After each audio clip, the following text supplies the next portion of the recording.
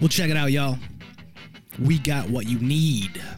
We're all living in apartments, condos, vans. Well, dude, even you can have a studio in a box. Yes, we can help you with that right here at Blind Knowledge. We work on your budget, and we figure out your measurements. We'll get you the best sound for the best price. Let me know, 877-237-1143 or at blindknowledge.com. Yep. Spectres all around me, living in stark, blazing the dark. One by one, pictures gather round me. Where those moonflowers used to lost no more. Spectres gather round here, living in stark, blazing the dark. Night by night, stare into the black where moonflowers used to grow. Do you struggle with putting yourself first?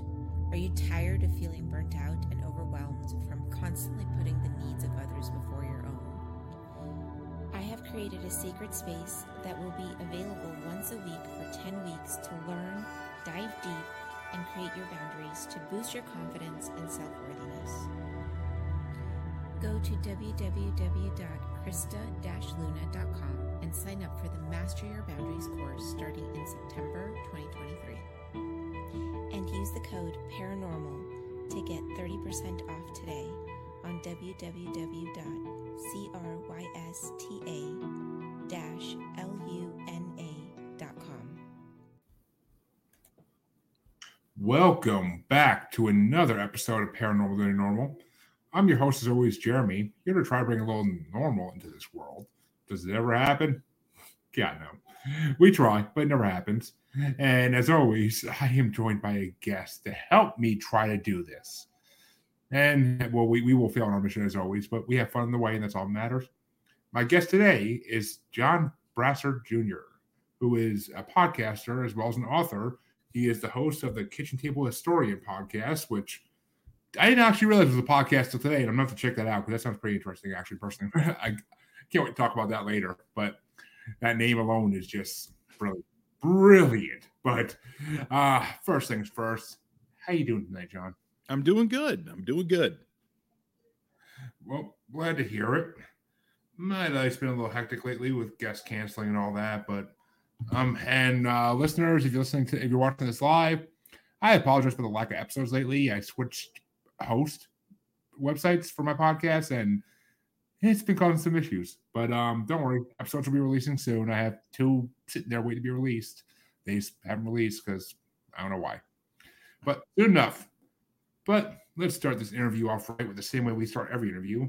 And that is, John, what got you into the paranormal spiritual world? I've always had an interest in it. I've always had kind of a weird bend, I suppose you could say. I've been a sucker for a good ghost story since I was a kid, and I had indulgent parents, and it just grew from there. Well, that's the best way to do it. I mean, I was the same way, and I was kind of the same way. I just always was interested in it. Never had any reason to be interested in it. Was just always interested in it, and that's just the way it went. But what experiences did you have, though, that made you interested in it? That's what I'm kind of curious about. I've always just been a natural believer. I've never, sounds like there should be a song with that, but I've always had an interest in it. I never really had any experiences. I did when I got older, but when I was a young man and in childhood, never really had anything, can't think of anything now. But later on, definitely. But by that point, I already had an established belief and already knew a lot about it. So I just kind of kept it up and filed it away. Like, oh, I finally have my own stories. Exactly. I mean, that's how I feel as well. That you've always had, like, I never had any experiences at all. But I mean, I live in a haunted house and I've never seen anything. But people who have been in my house have seen things. Like, that's the way it goes. So I don't know. It's a mysterious thing, this paranormal world we live in. A very mysterious thing. And I guess first thing I want to ask is let's talk about your author career a little bit, because when did you realize that you wanted to write about this type of stuff? I kind of fell into it. I actually started writing I'm more of a true crime author than anything else, but I write a lot about ghost stuff. My first real foray into it outside of the podcast was associate of mine approached me, and he had already written a book about regional history, ghost stories in particular.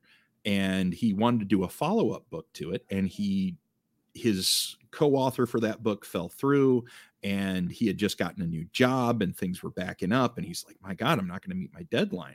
So he had interviewed me for his first book.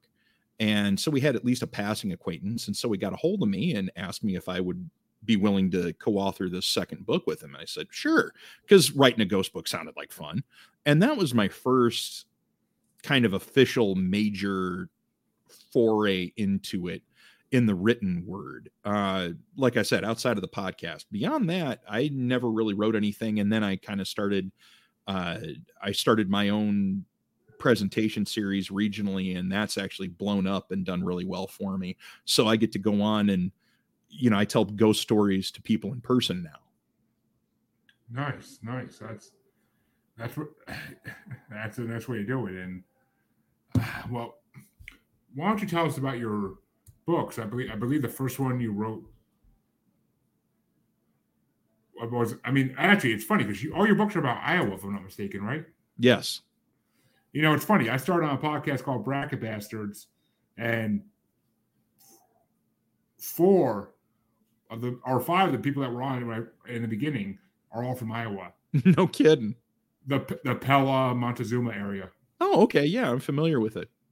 Yeah, so it's funny you wrote your books about Iowa because that's awesome. I can't wait to tell them about this because they're going to be like, really? Like, it's going to be a whole thing. But so I'm guessing you're from Iowa originally? Yes, born and raised in eastern Iowa. Well, there you go. And so you basically are just writing about the things around you, which is great. I know another author I interviewed on my show twice who does New Jersey. She writes books about Eleanor Wagner. I don't know if you're familiar with her, but vaguely. Yeah, she's written 3 or 4 books about haunted New Jersey. So oh wow, okay. Yeah, so it's kind of the same idea. Like, I'm going to write these books about where I'm from to respect the history of my state, right? Which I respect that 100%. It's an amazing thing to do. I live in Massachusetts. There's a lot I could write about, but just don't have the time to put it all together with working a full-time job and everything else. Oh, sure. I understand that for sure. Which, speaking of that, how long does it take you to write a book? Because I've interviewed a lot of authors. They all have different answers. It depended on the book. Generally about a year, sometimes less.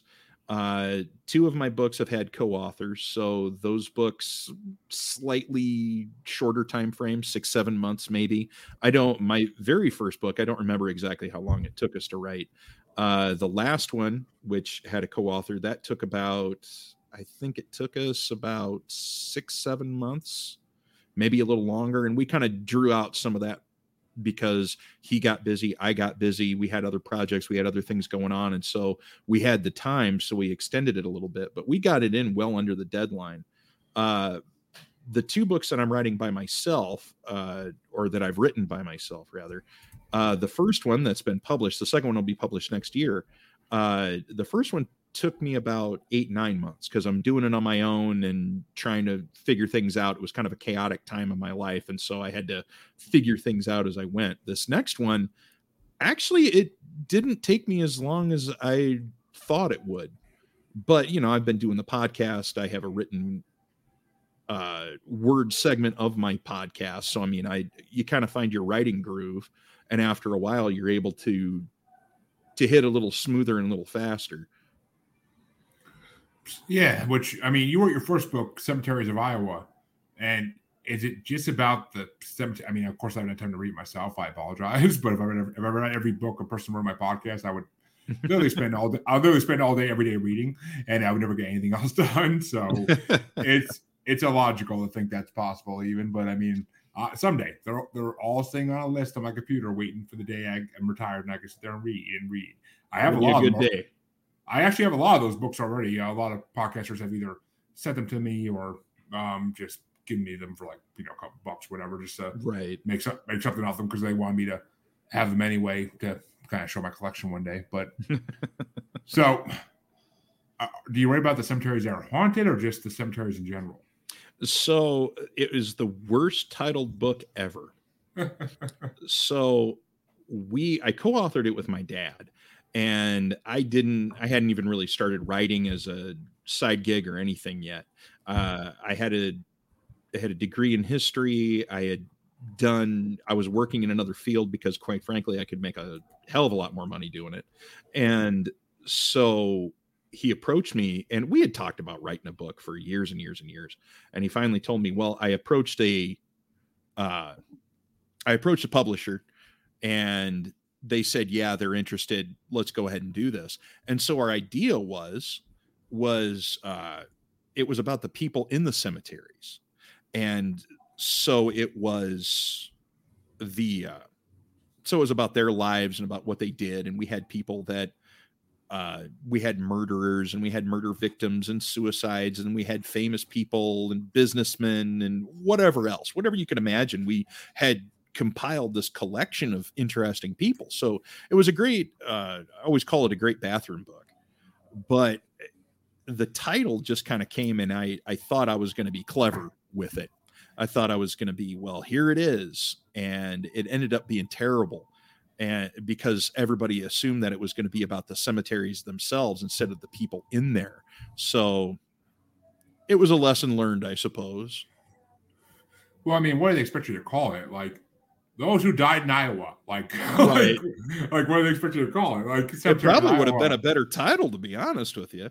I mean, at least people that, it's about people that died, and not instead of, well, about the cemeteries, because when I did a couple book signings with it, and of course I'm a babe in the woods with it. I had absolutely no clue. And so I was, well, I'll go out and I'll do these things, and people are asking me all kinds of questions about the cemeteries. And, well, do you know this cemetery? Do you know that cemetery? No clue at all. Never heard of it, but thanks for sharing. I mean, yeah, in every state, there are cemeteries that no you're never going to hear of because they're small little cemeteries, and it's just the way it goes. Like, they used to build them everywhere. I mean, my wife lived in a house that was a Native American burial ground. So I mean, they're everywhere. They're everywhere. Like, it's just the way it goes. And actually, okay, you could have called your book "I Died in Iowa." That would have been perfect. I don't know how well it was sold, but love that title. But I mean. Who knows? It might have been better. I mean, maybe. I don't know. If I was in Barnes & Noble, which I have been in Barnes & Noble in like 10 years at least, but if I was in one and I was walking down the aisle and I saw when they said "I died in Iowa," I'd be like, and why do I want to read you? Like, it just, I mean, Cemeteries of Iowa would definitely attract me more due to my paranormal. Right. Like, I've always looked for paranormal books. So that's just the way I am. Sure. But well, let me ask you this. When you're researching these cemeteries, have you come across any haunting stories? The cemeteries, yeah. There was a local cemetery called Oakdale, and now it's Oakdale Memorial Gardens. It started life as Oakdale Cemetery, and it had a couple legends and stories about it. It's kind of a grab bag on whether you want to believe it or not. I've heard other stories associated with it that it's allegedly haunted. There were a couple other stories that came up as we went, but nothing ever too wild and wacky there. I actually didn't come across haunted cemetery stories in my area until a lot later. And I ran into a guy, and he said that, well, yeah, I've had several experiences out of this. There's a cemetery on the west side of what we call the Quad Cities, and it's way out there in the middle of nowhere. I mean, it's right on the edge of town. Town never quite caught up to it. And it used to be something like 100 some odd acres. And even now it's 80 some odd acres of just woods and dead people. And they had these, it has some great stories out there, but this guy was telling me all kinds of things. Yeah, we saw this because he grew up down there. It's like, yeah, we saw this, and a friend of mine saw this thing. It was really interesting. I'd never heard of it. God, my neighbor is blasting freaking classic rock, and I'm like, really, in the middle of my podcast? I don't know if you can hear it even, but It happens. It happens. but I mean, it's just see, haunted cemeteries are big. Like one of my favorite paranormal shows, Monsters Among Us podcast. Yeah, it's a good one.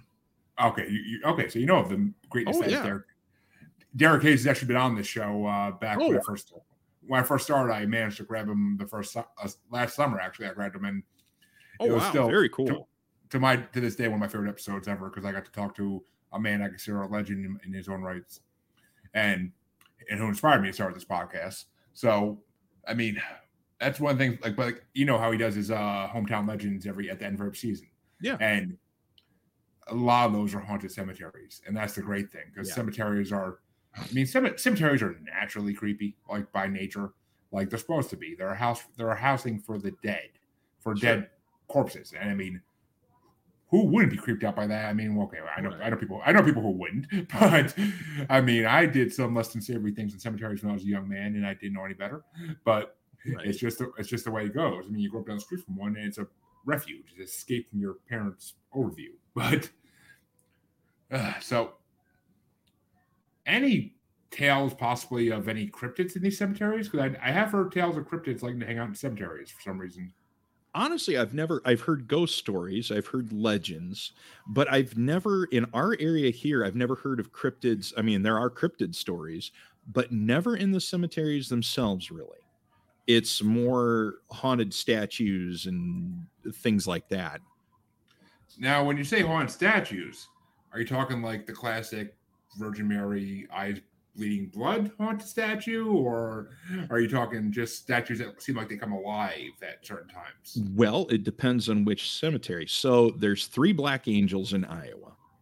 The first one is I take that back. There's a blue angel and 2 black angels. So similar legends. So the Black Angel of Oakland Cemetery, we got a lot of oaks in Iowa. In Iowa City, Iowa, the story is it was just a grave marker. It is a giant 7-foot tall statue made of some kind of metal. I think it was bronze, and it was originally just a metal statue. Well, instead of getting the green verdigris, it actually turned black. And they've later determined it was a chemical process. Well, there's a big legend about it that it turned black because of the sorrow of the person buried there because her kids died young. You know, some typical kind of urban legendy stuff like that. And the story was always, if you touch it, then you'll die within a time frame, 24 hours or whatever. I've actually heard that change. But honestly, I didn't touch it. So, I mean, people can call me out if they want, but at the same time, there's graffiti. If you get right up close to it, there's graffiti all over the statue. So lots of people touched it. So either a lot of people died touching the statue, or, you know, it's probably not the legend that people want it to be. The Black Angel then there's a Blue Angel with a similar story, and it's something about a rose in a case and it disappears. And if it disappears, and you'll live. If it's there, then you see it, then you're going to die. So similar legends. Now, the real intriguing one is on the western side of the state in Council Bluffs, Iowa. It's right up along the Nebraska border, fairly large city. And there's a statue that was commissioned, and it's a great monument. And the story is that there was a very famous Civil War general named Grenville Dodge, and he did a lot of interesting things during the Civil War. And then he helped drive the railroad west and connected at Promontory Point, Utah. And so he had a really cool house. And he was very wealthy. Well, his wife, when she was dying, had this dream, and it was on 3 consecutive nights. And this angel came to her with a bowl of water and asked her to drink. And she refused the first 2 nights. And then the 3rd night she finally did. And then she passed away. Well, her children and they were adult children, they had this statue commissioned based off this dream that she was told, slightly prophetic. And the angel is sitting there holding a bowl of water, and it's this fountain that actually drips down into this pool from the bowl. It's a really cool statue, really neat monument, and it's kind of a ghost story, premonition-y type of legend in and of itself. But people have said there's hauntings about it, and I can't remember what they are off the top of my head, but mostly it's known for that legend. Okay, and that's interesting. I mean, that's interesting. Like, I love statue legends. Like, the whole idea of gargoyles and statues, just like, it fascinates me to no end. Really, it's just like I don't know. Like, I mean, I watched gargoyles growing up as a kid, so I mean, since then, these things just fascinate me. What do you want me to say? Like, it's just when you grow up like that and you see these shows, you're like, what if these statues can come to life at night, and what if they are inhabited by souls or spirits of some kind? Like, it's just Sure. It's interesting, and it's just, I don't know. But in your mind, though, since you wrote this book, you had to think it was full of good stories. What makes a good story in your mind? At that time, for that particular book, I always thought that just the people's lives in and of themselves were interesting. A lot of times you hear about these people, and in passing, you're either learning a little bit about their history, and then you go on a house tour. Oh, look at the cool stuff they did with their house. What did he do? Well, he was a businessman at this corner, and he had this great big building. And well, that's maybe not so interesting. I mean, it's cool, and it's a great house, and I've been through a lot of great houses all over the state and around the country. But really, the person themselves are the most interesting. One of the most interesting houses in the area that I'm in, and I always call it one of the best kept secrets of the Quad Cities, is there was a man named William Bettendorf, and he was an inventor and a businessman, entrepreneur, and he invented what was called in addition to a bunch of other things. The guy had 120 patents to his name when he died, and he had several more pending. The guy just would not stop. Well, he invented something called the Bettendorf truck, which was what a railroad car sits on. And in the olden days, they were all bolted together. So as they're going down the railroad tracks, they would shake apart, and then wackiness would ensue, and derailments and deaths and mayhem and all kinds of fun stuff. Well, he invented one that was just one solid piece. They were welded together, and they lasted forever. It really revolutionized the industry, and he made a ton of money as a result. Well, he built this big house, or he started building it, and him and his second wife went on these big excursions to Europe to buy furniture, and they kind of bought craftsmen too. They would have these European craftsmen brought back to it's Bettendorf, Iowa. It's on the East Coast, right along the Mississippi River, and they would bring them back, and they would put them up in houses in the town. And because he had the biggest factory in town, he's a multimillionaire. And so they would build workers' houses, and they would stay there, and then they would go up to the mansion, and they do all this handcrafted stuff, handcrafted wood paneling and carving and whatever you could imagine they did in this house. And it's a beautiful home. Well, that's where the story gets interesting. He never lived in it. When he was 53 years old, he started having stomach pains. He was on vacation. He cut it short. He goes back, sees his doctor. They thought it was indigestion or food poisoning. Well, 3 days later, they found out that no, it wasn't. He actually called in a couple specialists from Chicago, which is the nearest large urban center around here. And this specialist told him, you have a perforated bowel and it's infected, and we got to go in and do surgery. So while he was overseeing the construction of this house, he had a bungalow built right across the street. So he was hands-on, and it was right above the hill from his factory. So he would walk down to work, and he'd walk back up and walk over to the mansion and oversee all that. And he's living there with his family. And I mean, he had everything right there.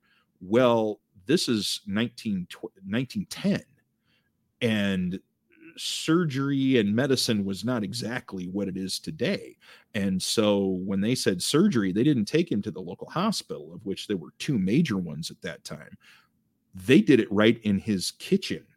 They cleared off the kitchen course. table. They rigged everything up. They had electric lighting. They had wires basically piped in from down at the factory. They had their own electrical plant, and they brought it up and they lit it up. And his last words were something like, well, don't let the lights go out. And he died on the table. They told him he had a 1 in 100 chance, but I mean, it's damned if you do, damned if you don't. And so then the house changes hands. It goes to his wife, his widow, and she lives in the house for several years. And she inherited a big chunk of money, and she never hurt for anything again. And then she passed away in 1924, and it went to her son. And her son, he made good money, but he wasn't making that kind of money. She said in 1920, it was costing her $1,000 a day to run that house. I mean, could you imagine a day? Even now, that's an expensive house. That's ridiculous. So, yeah. oh yeah. So it changes hands. He was a big Freemason, and they were looking for a facility where they could buy and start their own nursing care facility for Freemasons and their families. And he said, hey guys, I got this house. It's a great candidate. And they'd been shopping around the state. And so they came and they looked at it, and he told them, I'll give it to you dirt cheap. And it was worth $100,000 or more. And he sold it to him for like 25. So, I mean, he made a good chunk of change, but I mean, it was a steal for them.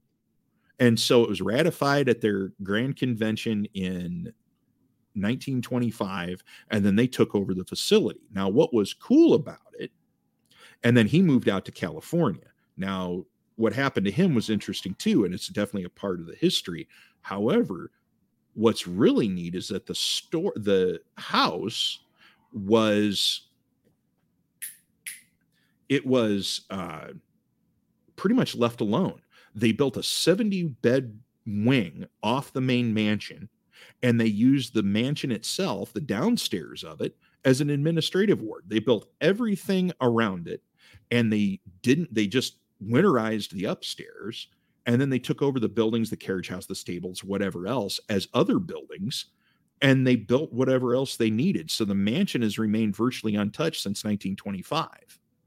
And so when you walk in, it's almost all original. What town is this in, if you don't mind me asking? This is in Bettendorf, Iowa. Bettendorf. They named the town after him. I love that. Oh, yeah. Now, it was a real interesting guy because his brother took it over, and they were really close, and they had done a lot of business dealings from the very beginning, but he took it over. And people remembered him because, well, William, the guy who started it all, died in 1910, and Joseph was an extremely interesting guy in and of his own right, but he died in 1930. A lot more people remembered him. They remembered his house down the bluff. I mean, it was really cool. So you have this building, which it's private facility. You can't get in there hardly. And you go in there and you have all this history, and it's like a time capsule. It's an amazing thing. And a lot of people don't know that story. So those are the kind of stories that get me. And then that the mansion's allegedly haunted on top of it makes it even better. Which, I mean, well, what do you mean by that? Actually, you just struck my curiosity a little bit there. So people have had experiences in the house. People have heard voices. People have been touched. There was a story of a guy. He was a staff worker, and he was in the administrative section, which is the mansion itself, and all the lights are off, and he walks in there, and it's got an amazing view of the Mississippi River. It's right up on the river bluff and oversees it. It's great. And it's night and all the lights are on, and it's really, really cool. And he decides just kind of take a break, and he's looking out the window, and he's got the door hanging open, and he's standing in the threshold, and it's dead quiet, and he's just kind of relaxing, and somebody pushes him from behind. Now, his first thought, in those split-second thoughts you have when something like this happens, somebody pushed me, another staff member, a friend of mine, is screwing with me. Now I'm going to tag him back. So he comes back, his hand cocked to deck this dude, and there's nobody there. And there's a good 15 feet between the door that goes into the rest of the facility and the door that he was standing at. There's nobody there. There's nobody else there. There's no footsteps. It's dead quiet. There's no footsteps running away. So suffice it to say, he closed and locked the door and got out of there as fast as he could. Yeah, I don't blame him. I mean, No. The second I see something in my house, actually, I'm running out the door like Scooby-Doo and Shaggy. But that's just the way it's going to go. But, I mean, it's just, I mean, my wife has seen stuff in the house. Like, just the other night, she saw this 3D shadowy figure. And, I mean, she's seen it multiple times now, and it's kind of creepy. I mean, I'm like, Oh, yeah. is that a ghost? Or is that something worse? I can't even... Sure. I don't really want to put a name to what I think it is, but it could, I mean, you know, manifestation and all that. But it's just... Oh, yeah. It's just creepy. It's creepy. And well, all right. Well, when did you write your first book? That's why I always like to ask author this question. Like, when did you write your first book? My very first book, the one with my dad, that came out in 2011. My second book was written in 2018, I believe is when it was released. So I wrote it through 2017 into 2018. Okay, that's about what it takes, according to what you said your work, the way you work is.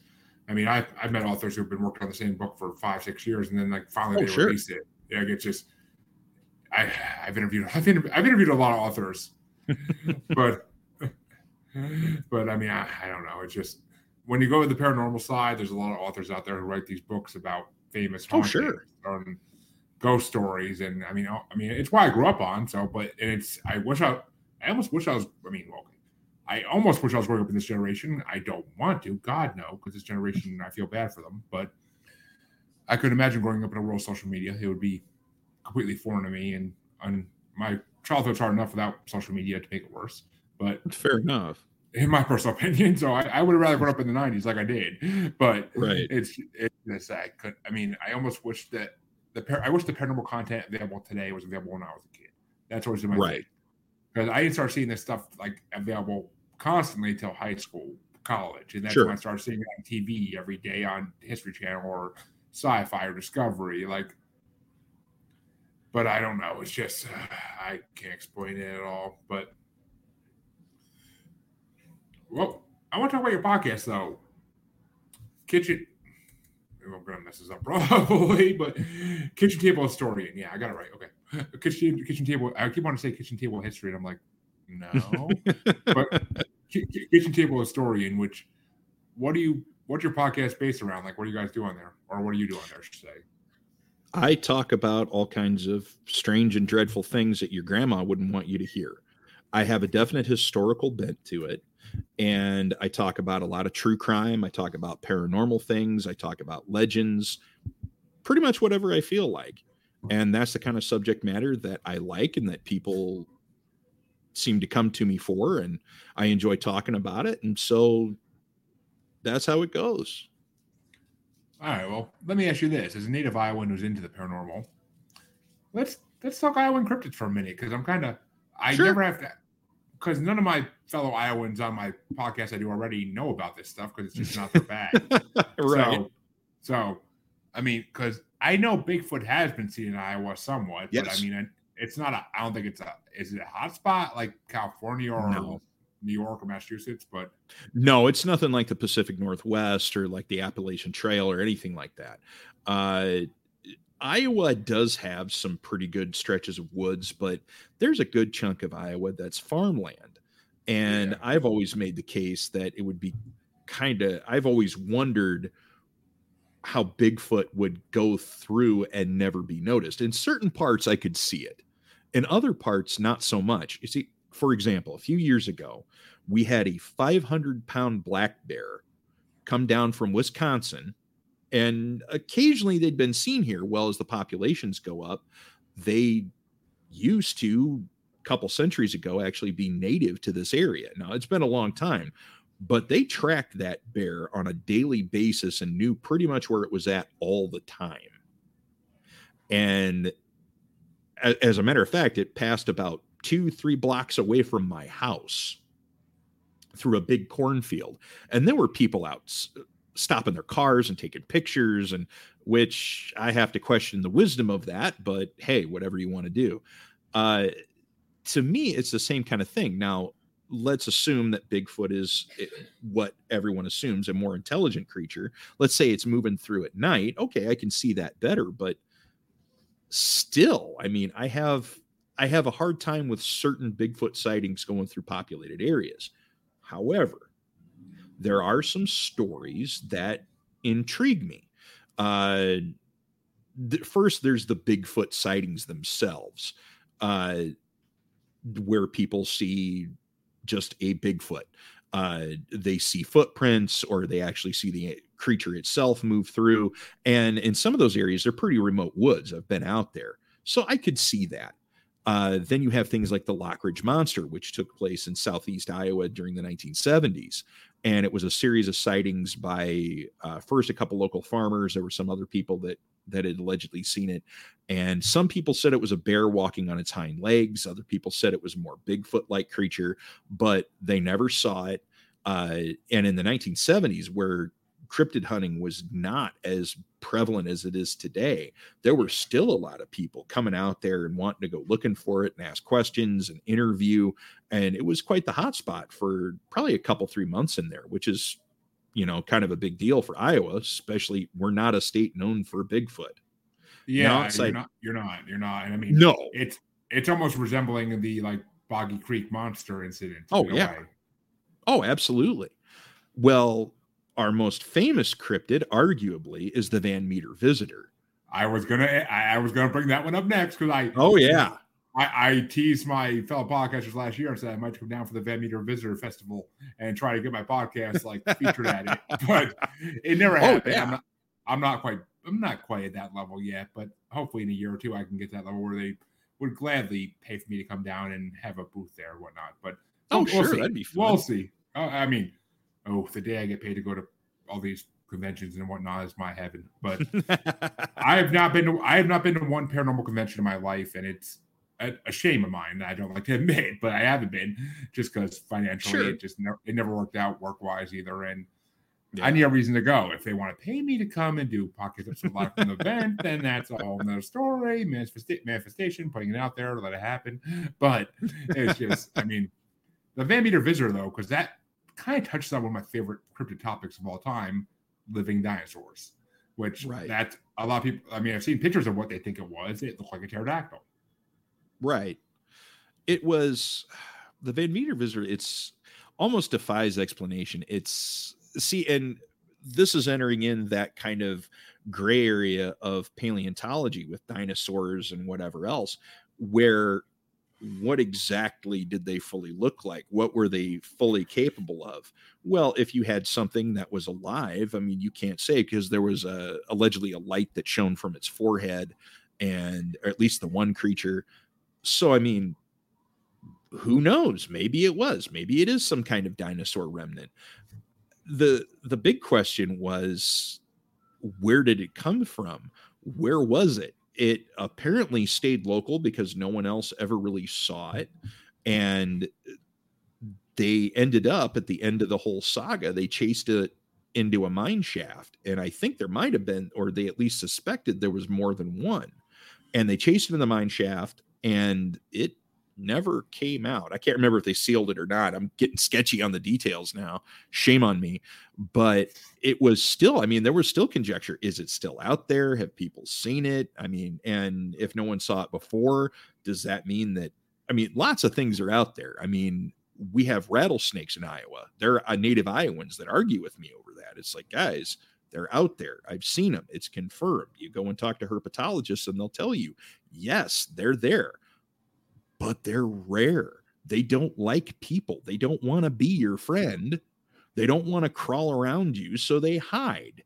So, granted, something like the Van Meter Visitor is a hell of a lot bigger than a rattlesnake, but still, if something decided to hide out there, and if it was cunning enough or smart enough to stay away from people, why not? So, quick aside about cryptids. So, in my neck of the woods, I live in Clinton County, Iowa. It's on the east side of the state. and we butt right up against the Mississippi River. Well, a few years back, a coworker of mine swore up and down he saw a mountain lion. I saw it. I saw the tail. I know what it looks like. It was right here. It jumped up on this thing. I saw it plain as day. And we're like, he didn't have the best eyesight in the world. And we gave him unmerciful hell over that. We made fun of him. And oh, yeah, it was awful because it's like, we don't have mountain lions around here. Then, well, funny you say that because, I mean, as you know, a listener of Monsters Among Us podcast, there's a phenomenon in the United States, especially right now, called, and England, I guess, too, called ABCs, Alien Big Cats. And when I was a child, I was with my father going to New Paltz, New York. It's a little small hamlet. It's a little hippie town, basically. And we were going to a dive shop out in the boonies of it, the woods of it. And we were on our way leaving the dive shop. My dad had to pick up some equipment or whatever. And we were driving out of the road the dive shop's on, and we saw something going through the bushes. And my dad sweared his whole life until he died in 2017 that it was a mountain lion's tail. And he called the wildlife organization, whatever the hell they're called. And they said, we're not supposed to say anything, but yes, the government has been releasing big cats back into their natural environments for a long time now to try to reintroduce them there. Yeah, I've heard that rumor. Which mountain lion, I mean, and now it's basically confirmed because the government admitted it. Like, I think Derek said 5-6 years ago, the government admitted it finally. Right. But I mean, New York, mountain lions were killed off in New York during colonial times, supposedly. A lot of places. A lot, but yeah, I mean, because, men are stupid and shoot things they don't understand. Mm-hmm. And when they could just stay out of the freaking area that the creature resides in, and everything be fine. But we're human. We err, and we're not the brightest. So, it is what it is. But, I mean, so I have my own personal experience with seeing this. And I remember, still to this day, I remember seeing it. But and it looked like a lion's tail. That's all I remembered. It looked like a lion's tail going into the bushes. And my dad saw more of it because he was paying attention to the road, of course, because he was driving. And I was just a kid, probably reading a book in the front seat until my dad got my attention. But because I was always a reader and I always had a book with me in every car ride just to read and have something to do. So, I mean, I've seen alien big cats, so I believe they could exist. But I do want to say, going back to Vladimir Visitor for a minute, in a world where Macaulay Mbembe lives in Africa, a brontosaurus, and has been seen by natives since hundreds of years ago, which means it's breeding, apparently, because dinosaurs don't live that long as far as we know. And in a world where a tribe in Peru, I believe it is, or Argentina, I think it's Peru, a tribe in Peru worships these velociraptor-like creatures that live in the forest outside their village. Right.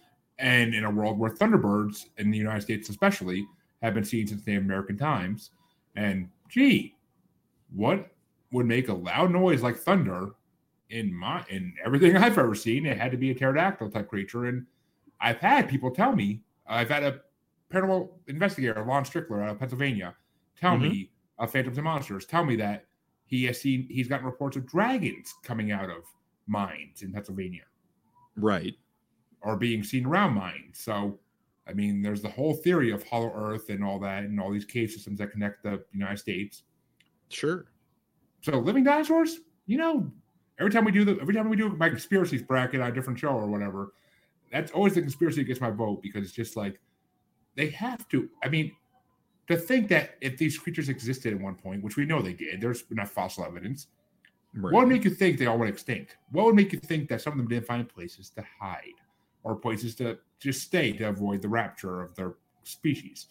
I mean, we don't know what's in Antarctica, for God's sake. It could be a savage land type area. Who the hell knows? Like, it could be a tropical jungle in the middle of Antarctica. We wouldn't know. The normal humans are allowed to go there. So it's just, I mean, their government's hiding up stuff always. That's always every paranormal podcast or every paranormal believer's thing, is the government is hiding something.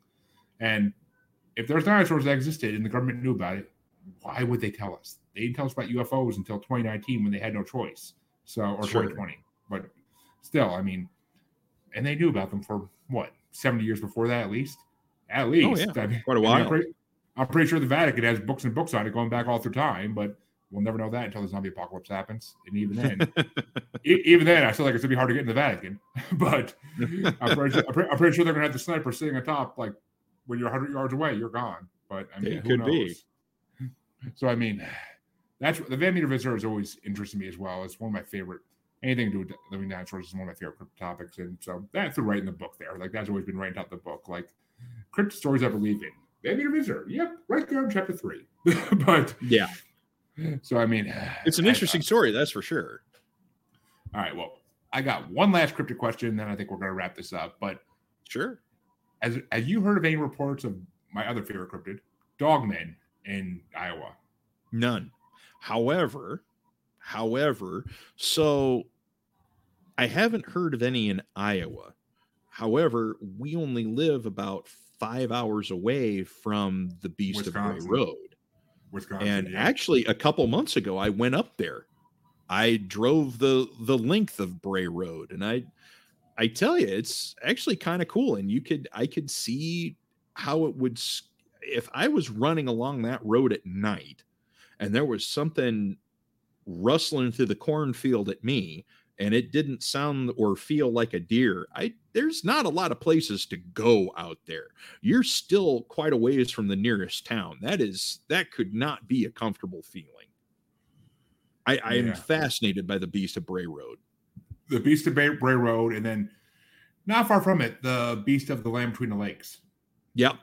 Which, I mean, the fact that those two most famous dogmen encounters are right close to each other, kind of, it just kind of gives you the willies. I mean, it does. Because to think about, I mean, I have 2 mastiffs, and to think about one of them bringing their hind legs coming after me is whole nother fear of God knows proportion, and I don't think you'll ever get over that because I mean, we've heard about werewolves since we were kids in every sci-fi movie ever, or every monster movie ever. There's always a werewolf type element to it. It's just like, yes, dogmen are from werewolves because they exist full time. Supposedly, they don't come out just on a full moon, which is even it's even creepier. And I've heard, I mean, the NADP. I'm sure you know what that is because you're into this world. And I mean, the North American Dogmen Patrol, something like that. I always forget what it's called, but they have a website with all these sightings of dogmen across America, and there's so many red dots in that map. My famous saying is, even if 5% of them, 10% of them are true, and the rest were just made up stories, that's still a lot of evidence that something is out there that we don't understand fully. Right. Which to me just is a whole nother thing where it's just like, okay, I don't understand this. And it scares me because, I mean, yes, I'm up in Massachusetts. I don't think there's going to be a dogman jumping out of the woods at me anytime soon. I don't live in that highly wooded of an area, but I've been in Maine. I've been up to Maine. I've been to New Hampshire at night, and some of those roads are dark and desolate and nothing but forest. And you just, what could be out there that we can't see? Like that's sure. What can see us that we can't see? That's the scariest part. Is I mean, even in my backyard night, like by all technicality, there could easily be a Bigfoot because I'm not far from Leominster State Forest in Massachusetts, which is a Bigfoot hotspot. So I'm 10, 15 minutes by car from there. So walking distance for a Bigfoot, maybe a day or two, maybe not even. Right. So I mean, I'm taking my dogs out at night. I always look at the woods because I'm like, who knows what's going to come out of these woods? They're not that deep, but they're deep enough. They're deep enough where it takes you a good. I never walked the other side of the woods behind my house because it's all swampy and I don't want to walk through it. But it's just, who knows? I mean, maybe it would take me a half hour, 45 minutes to walk through it completely to the next road, maybe. But that's enough space that something could be hanging out back there for a little while before it moves on. Who knows? Oh, sure. Absolutely. And I mean, we hear stuff outside it could be, it's Massachusetts. It could be a coyote, it could be fisher cats, it could be anything. It could be a bear. I mean, we have bears around here too. When supposedly the guy who built this house put a bird feeder in his backyard just to see the bear come up and try to knock it down. So who knows? I mean, there could be. Yeah. We've heard things in our yard and things that sound big. So, I mean, I don't know. Could it be a Bigfoot? Well, possibilities are endless in my mind. I'm not going to go out and find out. Oh God, no! I like my big feet at a distance. Thanks. Before I had my dogs, I was always hesitant to go outside my yard at night because I didn't know what the hell was out there. I mean, having 200 over 100-pound mastiffs by my side really kind of relieves some fear. But if anyone comes to try to attack me, they're going to be taking it down at least some degree, at least enough for me to escape, if anything. But I mean, still, I mean, I would easily try to save my dogs. I'll try to save my dogs, people. I'm not gonna say I'm gonna let my dogs die so I can escape. I will try to save my dogs. Don't get me wrong. I love my Right. damn dog, but just don't want people coming at me like, you would get your dogs die. Like, no, I wouldn't. But I mean, it's just the moral of this story, kids, is you never know what's in these woods watching you, but you can't see it. And that's the bottom line, and that's why the paranormal world exists, because there's too many experiences of people that have seen it and they don't want to see it, and they still to this day regret seeing it because they have nightmares over it. I've heard enough stories. So Sure. But at this point, I'm gonna let John tell people where they can find his books, where they can find him. Just promote yourself to the fullest. You can find me on Amazon. You can find all my books on Amazon, and you can find my podcast on Apple iTunes, Spotify, and wherever you listen to great podcasts. Which is not Spotify for my podcast right now. Just let everybody know. But I will be back on Spotify and all the podcasters soon. And if you don't know where else to find me, just check the outro that I put in the podcast episode, and you can find me there. Or just follow my page if you're watching this video. And wherever you're watching this video, you'll see my stuff posted there. I haven't posted anything on either show in about a week because it's just been, I hate switching over freaking hosts. I really do. But soon enough, folks, you'll see my episodes again. And you can always go to you can always look, just Google me. I'm sure they're out there somewhere on either on Spotify for podcasts or somewhere. I'm sure they're out there. You can listen to them. But, and hopefully by the end of this week, I'll have it all straightened out, folks, and you'll be able to listen. But until then, I want to thank John for coming on. It's been an amazing show, and we got to talk Thanks Iowan for having me. cryptids, which I'm going to go brag to all the bastards. I got to talk Iowan cryptids with somebody who actually knows what the freak they're talking about. Finally, thank you. Bragging rights, finally. But I want to thank all my watchers for watching, whoever watched this in replay, and all listeners in the future. Please enjoy and make sure you like and subscribe wherever you're listening or watching. It really helps the cause. And please check out all John's books. They sound interesting. I want to check them out because, I mean, who doesn't like hearing interesting stories about history? I mean, okay, well, I aced history for years, so I like history, but I know some people don't, but you used to have a good enough history teacher then. That's the lesson here. But until next time, I've been your host as always, and I'll see you guys in a couple days for another interview, I'm pretty sure. Have a good one. You can find me on Facebook as Jeremy Bryant, or you can find me as Uncensored, Unapologetic, and Untamed UQ Podcast Collective Facebook group. You can find me on Twitter and the Instagram as @JuggaloBastard, or should I say X now. And you can find me on TikTok as @JuggaloBastard Podcast. You can also find me on YouTube as Paranormal The New Normal. And you can also find me streaming on YouTube as Blind Knowledge Network, because all knowledge is blind until they admit Bigfoot exists.